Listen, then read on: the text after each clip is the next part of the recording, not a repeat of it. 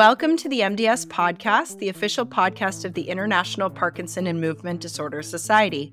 I'm your host, Sarah Schaefer from the Yale School of Medicine, and today we'll be speaking with Marc Verheyen, professor of neurology at the University of Rennes in France, and Mahmoud Hassan, CEO and founder of MindDig in Rennes as well, and adjunct professor of the School of Science and Engineering at Reykjavik, Iceland University. We're going to be talking about a paper that they published in the August 2023 issue of the Movement Disorders Journal called Identification of Parkinson's Disease Subtypes from Resting State Encephalography. Thanks for joining us. Thank you, Sarah. Thank you for having us. All right, let's start with the background. What research is already out there on EEG in Parkinson's disease, and what gap were you hoping to fill with this research?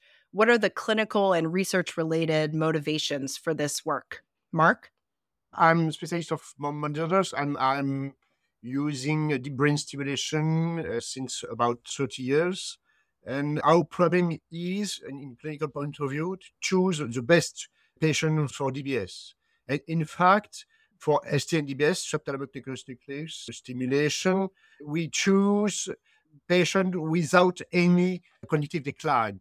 That is to say, if possible, pure dopaminergic disease. And the problem is that when we look at cognitive performance of the patient, some patients have very good performance, normal performance, and when we perform the brain simulation, we observe a few months after surgery that there is a severe, sometimes cognitive decline. The problem is, in our point of view, is the neuroplasticity.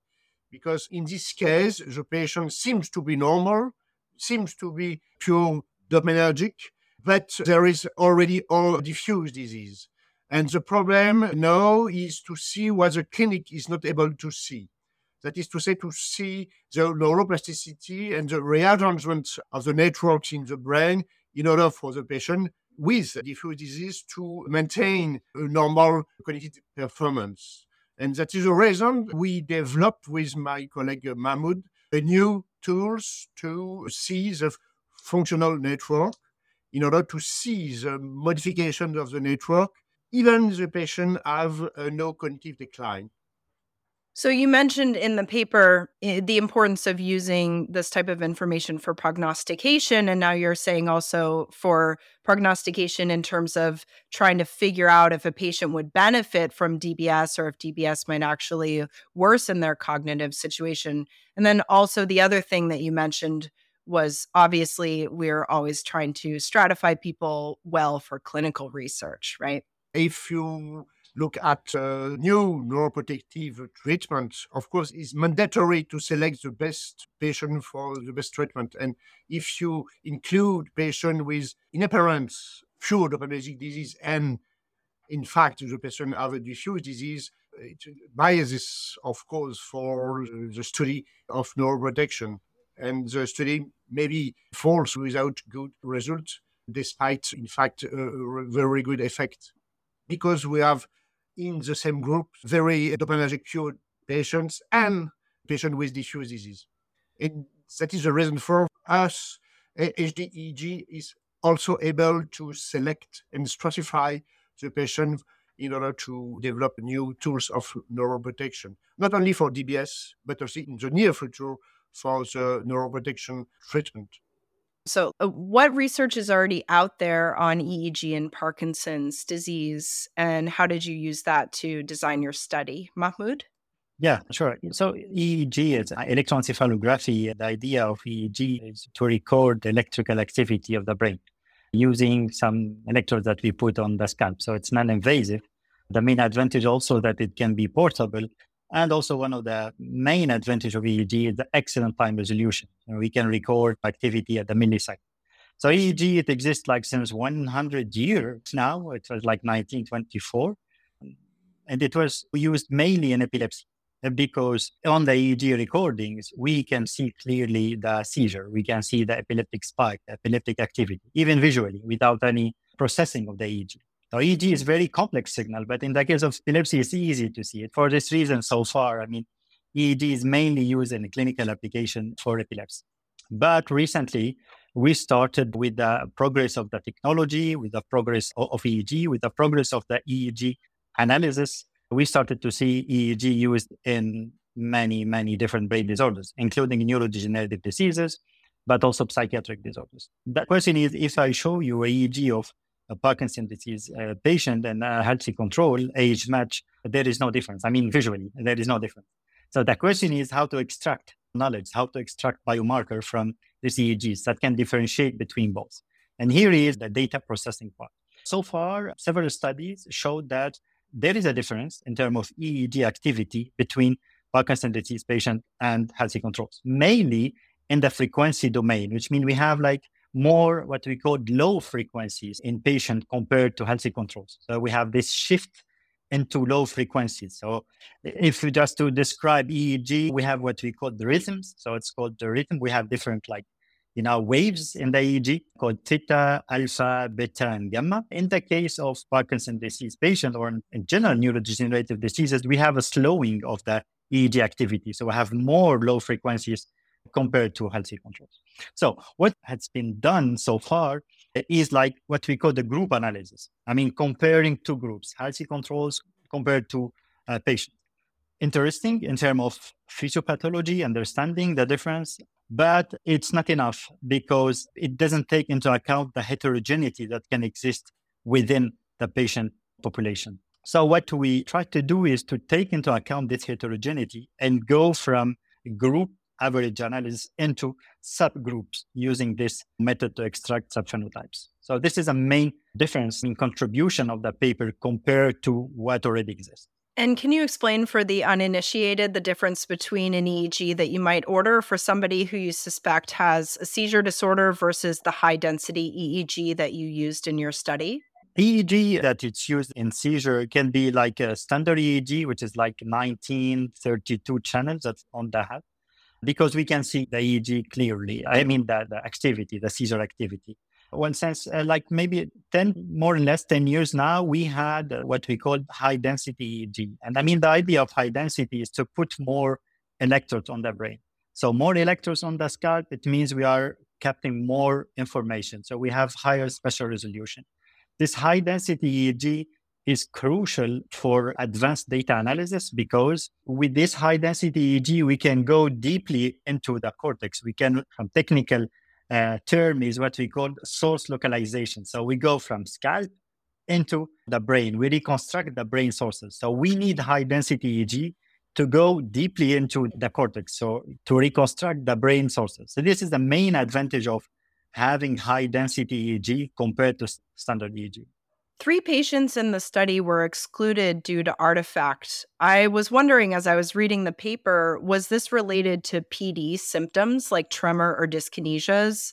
Are there certain types of patients who have those extraneous movements for whom this test may not be as helpful? Yeah, one of the steps of when we analyze EEG, we called it pre-processing, which means that we have to remove what we call artifacts and noise from the signal before going further into the analysis. So one of the artifacts is eye blink. So people who blink a lot, it's an artifact that should be removed. So we have some tools to do it. One of the artifacts is electrical environment. So we have like a lot of machines and stuff. It's an artifact. Muscle artifact, people who try to do something like that. So there is some muscle artifact.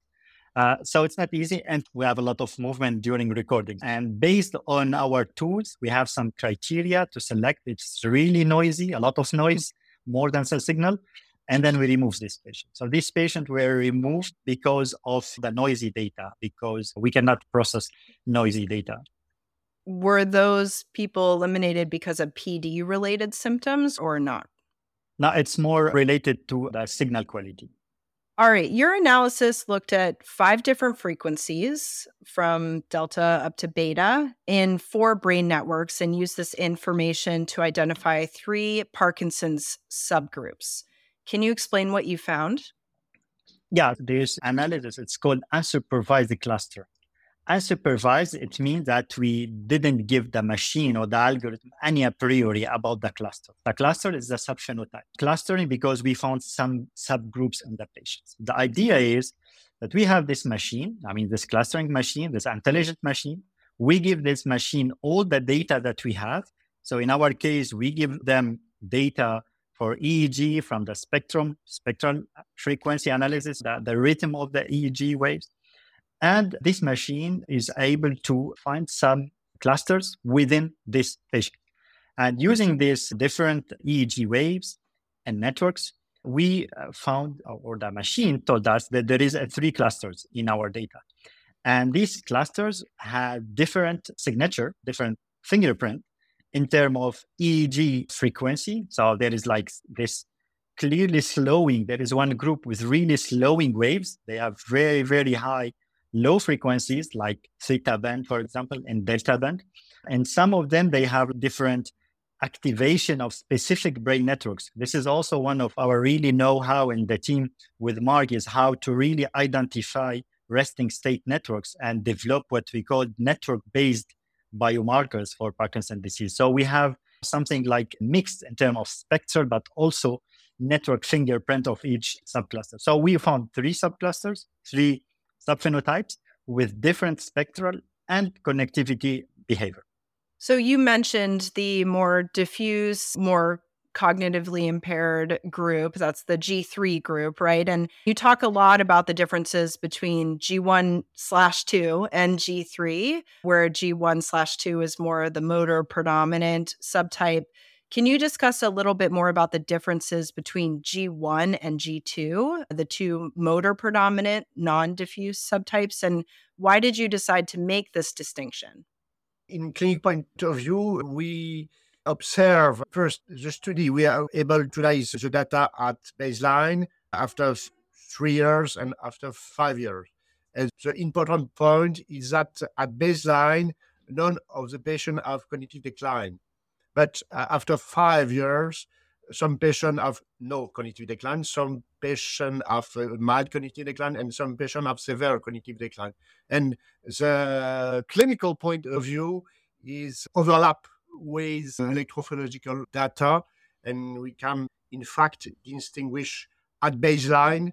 We are able to predict at baseline, even if there is no cognitive decline, this patient has a future diffuse disease, this patient have a future intermediate disease, mild cognitive decline, and this patient have a future pure dopaminergic disease, pure motor disease, in fact, with no cognitive decline. Even if at the beginning, at baseline, there is no difference in terms of cognitive decline. But that is the reason for, with this tool, we are able to see at baseline what the clinic is not able to see and to predict the future. For us, it's a very important point in order to, at T0, to choose the best treatment for the patient.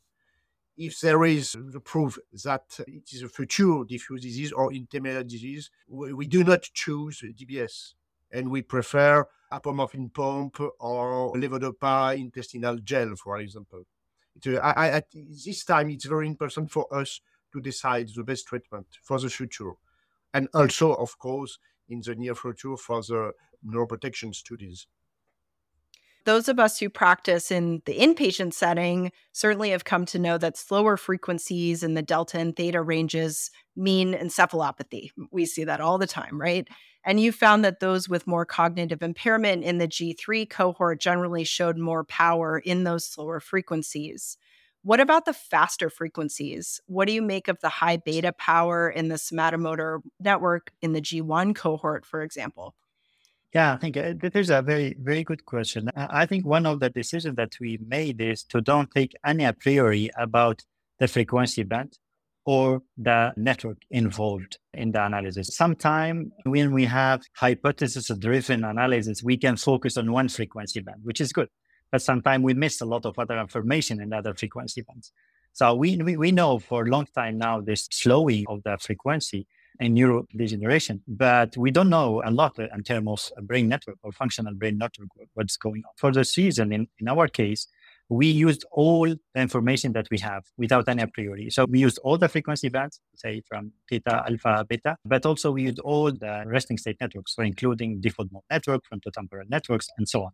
I mean, what we got, let us think that the problem is much more complex than what we thought.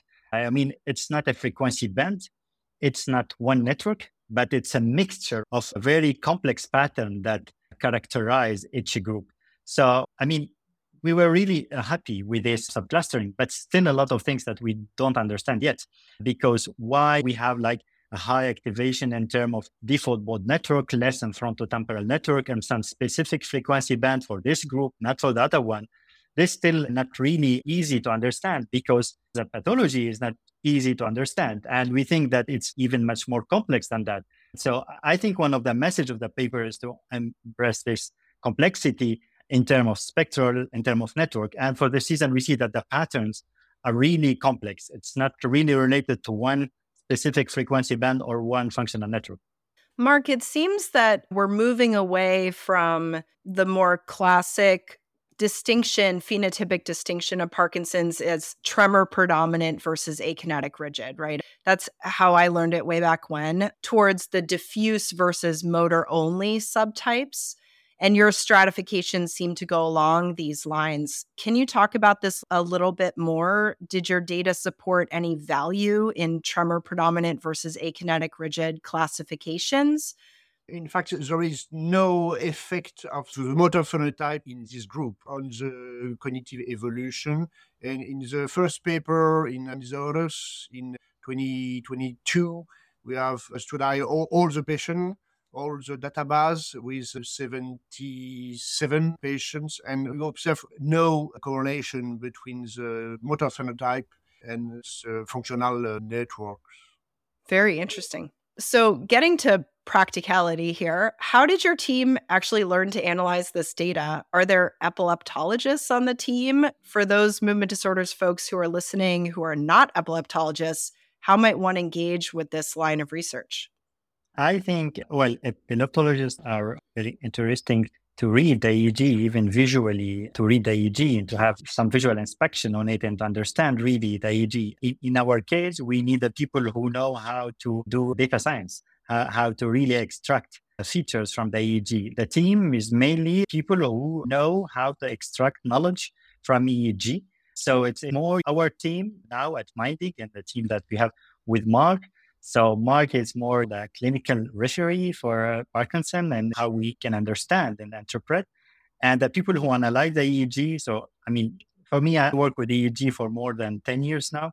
And the main know-how that we have is how to analyze this EEG. It's not easy at all. It's much easier in the case of epilepsy because we see things on the screen, on the signal. In the case of Parkinson, Alzheimer, but also in psychiatry, the EEG is really, really increased. There is an increased use of EEG in psychiatry because the idea is to develop biomarkers.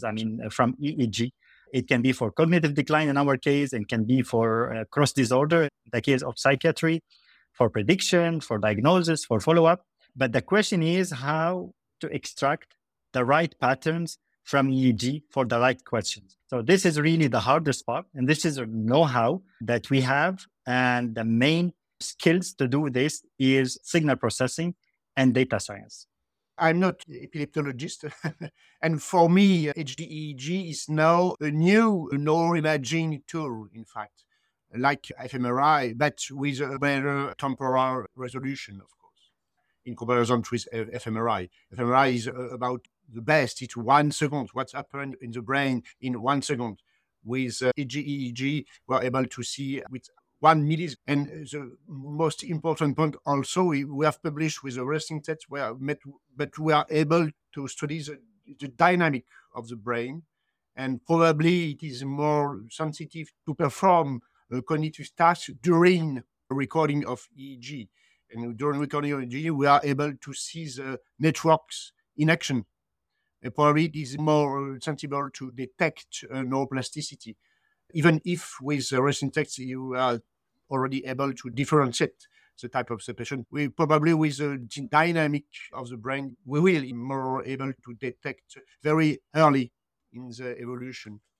And also quite a bit more accessible than something like fMRI from an international perspective and a socioeconomic perspective. From economic perspective, it's much, much cheaper and also can be and will be, tomorrow, will be portable, and then we can do at home recordings. This is a near future, not really the long future for the EEG. So it's much cheaper. It's a direct measure of the neural activity. Also, this is very important. And also it's non-invasive, and with what Mark mentioned, and it's excellent time resolution. One of the factors that the use of EEG in different disorders other than the epilepsy is because sometimes that people are afraid of the EEG, which is normal because in terms of data collection and mainly in terms of data analysis, it's not easy at all. Well, this is what we try to do at Mindig, because at Mindig, our idea is really to help all the neurologists and even psychiatrists interested in the EEG, that we are the people who analyze the EEG, who try to extract biomarkers and really, asking the right question by neurologists or psychiatrists. And the data analysis part can be done by experts. I think it's changed a lot compared to a few years ago, but this is one of the reasons why EEG was not that popular so far. I am a neurologist, but I have also a PhD in neuropsychology, in fact. And when I've seen the result of the EEG, I think we have to revisit all the conclusions made with fMRI, in fact, because now we have dynamic tools. We have to revisit, I think, also neuropsychology with these new tools. I think just to add to this, I think it's very complementary. I think that fMRI has excellent spatial resolution. EEG has an excellent time resolution. I think that people who try to do some multimodality experiment is really a good way to combine both techniques for one question. Okay, so people don't need to be in one camp or the other. We know what camp you guys are in. All right. So we talked about stratifying patients with Parkinson's disease in terms of how they might progress moving forward, even from the early stages. Do you anticipate that we may be able to differentiate Parkinson's disease from atypical Parkinsonisms, which may be hard to differentiate at very early stages in the future? Mark? Yes, it's a very good question. We have a study with our colleague from Martinique and Guadeloupe in order to differentiate atypical Parkinson disease, in fact. And also, not only in French Indies, but also P and MSA. And of course, because of there is a different neuronal laws in these different diseases, probably there is a very clear difference in terms of networks and modifications of the networks. It is a future goal. Yeah, and we can ask also, Mike, the reviewers of our grant to be kind with this proposal. We are waiting for this project, so yeah, we can ask them to be kind. A promise to our listeners that they did not plant this question. All right. Thank you both. Anything else to add before we close out? Thank you for you to be interested with EEG. For me, it's a revolution because I am movement disorder specialist and I'm not a pathologist, but it's difficult to convince now our colleagues in Parkinsonologists to be interested in EEG. But I think the two papers in movement disorder may modify the view of EEG for the specialist of Parkinson's disease. I hope so. Well, you've got me very interested. Mahmoud? Well, thank you so much for the invitation. And I think it's interesting for us, to share our thought about these papers. I think it's a long way. And the idea is high density EEG is one of the tools, in addition to the other tools that can give another window to brain activity and also maybe answer to some question that's not possible to answer with other techniques. We think that high-density EEG has combined with the right tools of analysis. Now we went for this clustering. Now we are developing some tools that combine EEG with machine learning, for example, for classifying, but also predicting some specific aspect in Parkinson's disease and other diseases. So we would believe that, high-density EEG, when it's analyzed well and right, has a really high potential in different brain disorders, including PD. All right. Thank you very much. Thank you, Sarah. The views and opinions expressed by the participants in this podcast do not necessarily reflect those of the International Parkinson and Movement Disorder Society or their affiliated journals, Movement Disorders and Movement Disorders Clinical Practice. Any disclosures of the participants can be found within the episode description located on the MDS website.